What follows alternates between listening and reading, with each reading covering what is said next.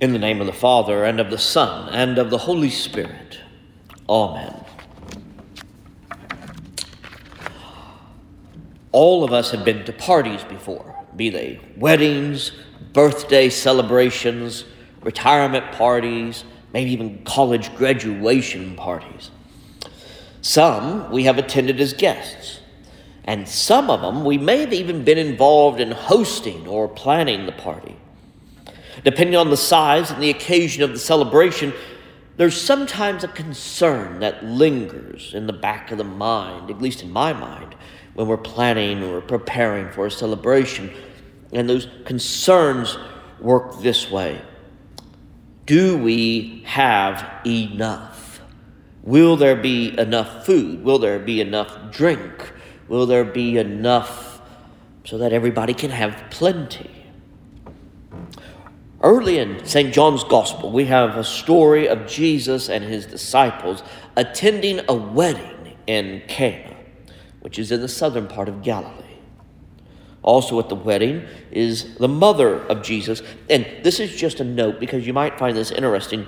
John never names Mary as the mother of Jesus. He always simply refers to Mary as the mother of Jesus. So we never hear Mary's name. But Mary, or in this case, as John would say, the mother of Jesus is at this wedding. And there is a problem. And the problem is this. They have run out of wine. A social faux pas at best, an insult to the guests at worst. But that's not the point of the story.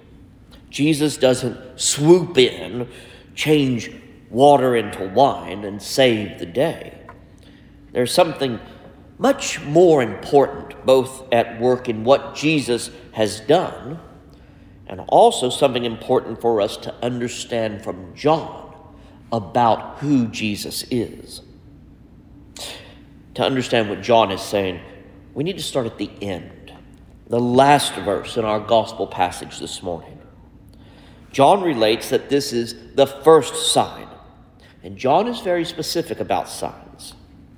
Jesus just doesn't perform miracles in John's gospel. What Jesus does is give us markers or signposts that show not only the readers, but also the characters in the stories that Jesus is indeed the Son of God. And the signs that the signs that John gives us show the glory of God through Jesus. And it's also important to understand that John's use of the phrase, "this is the first sign," is not meant so much as a numerical ordering of the signs, like this is the first, this is the second, now on to the third, ending with the seventh, but that this is a designator. This is the beginning. It was here, in this gospel according to St. John, that Jesus began his ministry. This is the first time God's glory is revealed in his Son. So, what is so glorifying about changing water into wine? It doesn't seem nearly as useful as feeding 5,000 people with bread and fish, or the healing of a centurion's daughter, or what about raising Lazarus from the dead? Those are important and certainly more gratifying than some sort of metamorphosing of water at a molecular level and having it become wine. Well, the clues are all in the story. And there are many different aspects to the story we could focus on, like the conversation between Jesus and his mother, or the steward telling the bridegroom that the best wine is being served at the end. But today, I want us to look closely, not at the people involved, but at the inanimate object used to display God's glory. I want us to look at the purification jars. Washing hands before meals is important. We, especially now during this pandemic, have all relearned the importance of washing hands and keeping our environments clean. And the Jewish rituals requiring those practices to be rendered clean or to be considered clean are both physical and spiritual. That is part of this whole clean and unclean status that we keep bumping into in the Gospels and in the letters and in the Old Testament. So while it might not be all that unusual to have basins and tubs set aside for washing, there is something strange about these jars. First is their size, about 20 to 30 gallons apiece. And second is the number of them. There are 6 jars. Now, if we peel back John's writing and metaphor here, we begin to remember a few things. 6 is the number of incompletion.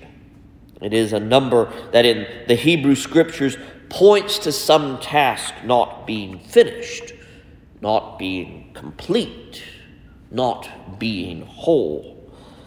7 is the number of perfection, completion, wholeness. And there are 6 jars. And John is subtly pointing them out to us as symbols about the incomplete nature of something. What could it be? Well, if we take another layer off and peel back another layer a little further, we realize that these 6 jars are part of the established practicing of the law, of Torah.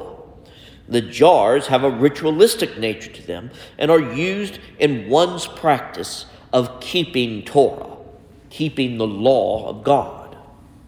So, 6 jars used for purification rites while practicing Torah. And we see John the Evangelist give us another clue, a symbol that we can understand. And he is telling us that the law of Moses is incomplete. But there's more. These jars are made of stone, not of clay. And stone jars, because of their nature, they are stone, are never unclean, never unwholesome. Clay jars could be rendered unclean if the wrong food or the wrong drink was placed in them, but not stone jars. Nothing in them or about them is rendered unclean.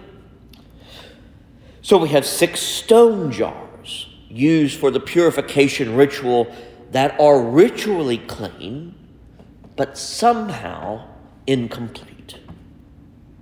And as we peel back another layer, we realize part of what John is trying to help us grasp, that the law in and of itself is good, is clean, but it is not whole. It lacks something. Now, Jesus just doesn't go over to the jars and wave his hands over them and the water becomes wine. Jesus has to do something first. Jesus must tell the servants to fill the jars because the jars are empty. They are not being used. They are empty vessels waiting to be filled, waiting to be put to their intended purpose, waiting for a gift, if you will.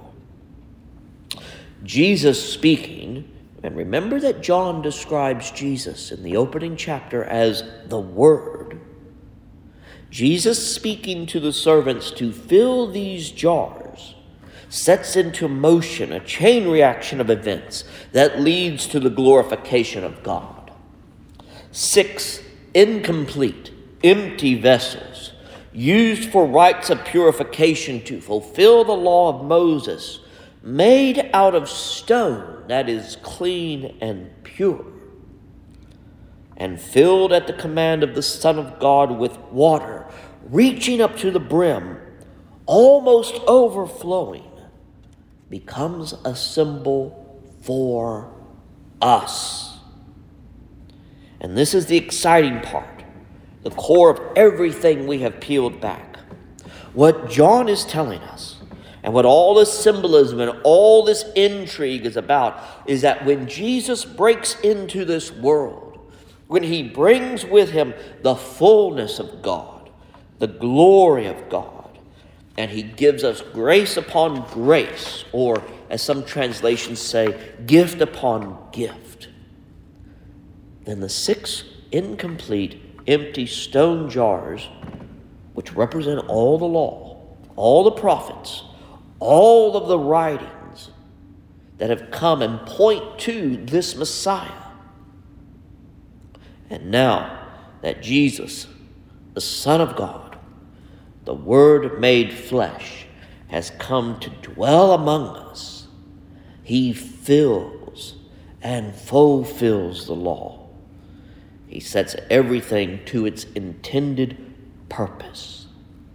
And when that happens, what is put into those jars changes from something common and ordinary, like water, into something rich and unique, and causes us to celebrate like the best possible wine.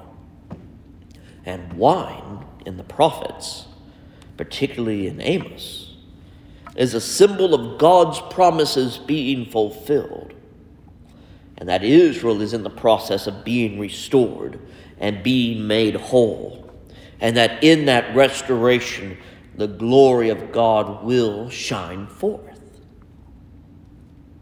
The other thing to note is that the abundance of wine, the near limitless supply, think about having a party with about 180 gallons of wine.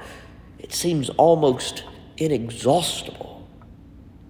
Not only is it the very best wine, but there is an endless supply because Jesus fills us wholly with his Spirit and his presence. Jesus coming into this world fills all of creation, not just small portions of it here and there, but the entire universe becomes charged with his presence. In just a little while, we will be having our annual meeting. And during that meeting, we will have reports. We will vote on a few items that need action. And we will celebrate a meal together, una fiesta grande, with our Mexican-themed enchiladas and salsa. And I really don't know what else everybody else brought. But while we're in that meeting, while we're having that grand fiesta, I want you to think about these jars, these empty vessels, and ask the questions that you in your mind are led to. They might be, what are the vessels that need to be filled in my life?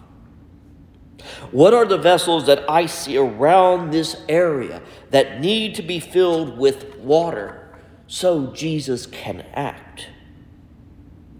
What are the things that this parish can do, must do, to obey without question the commands of Jesus, to go and fill empty vessels? These 6 jars of purification are so many things. They are the nation of Israel awaiting the Messiah. They are the entire world being changed by the love of Christ. They are the one holy Catholic and Apostolic Church, transformed from a group of sinners who are dead in sin to saints who are alive in Christ. These jars, empty and not being used, are us before we come to know the faith and trust and love of Christ, who then gives us the outpouring of the Holy Spirit. And these jars, used for rituals and rites, are this parish, filled with water and waiting for someone to realize that Jesus has transformed it into the best wine, into the best gift that this area could ever be given. And the people around us, and just across the street there, and down Broadway, and the neighbors who live next door to us, literally, or down the street, they're like the steward who very may well recognize that this wine is the best wine, but they do not yet understand where it comes from. Each of us must fill the vessels of our lives with what Jesus commands us to be filled with. And the same is true of this parish and of this diocese and of the Anglican Communion as a whole. We must be filled with what Jesus tells us to fill the vessels with, and not what we want to or wish to be filled with. Prayer, the knowledge of Scripture, the understanding of how we serve others in Christ's name, coming together regularly, weekly, sometimes several times a week, are ways that we not only fill, but learn to fill our lives with water that Jesus can transform, that Jesus can change into what is needed at this point in time, and in an abundance that never ends. It isn't about being dour or gloomy or overtly solemn. And that's not the demeanor that Jesus demands, but rather a life that looks forward with expectation and joy and celebration. Notice that this transformation of water and wine was at a wedding celebration. Give our blessed Lord your heart, whether it is empty or full right now. If it's empty because of pain and grief, depression or worry, if you're just tired and worn out and don't think you can go another day, give it over to Jesus, all of it, and let him fill your heart with good things, with hope and joy and peace and freedom from anxiety. And if your heart is already full, if it's already whole, then let Jesus transform it. Change it from water into sweet and precious wine to be used in this world and for his glory. As Christ changed water into wine, may each of our own lives and the life of this parish also be changed. In the name of the Father, and of the Son, and of the Holy Spirit. Amen.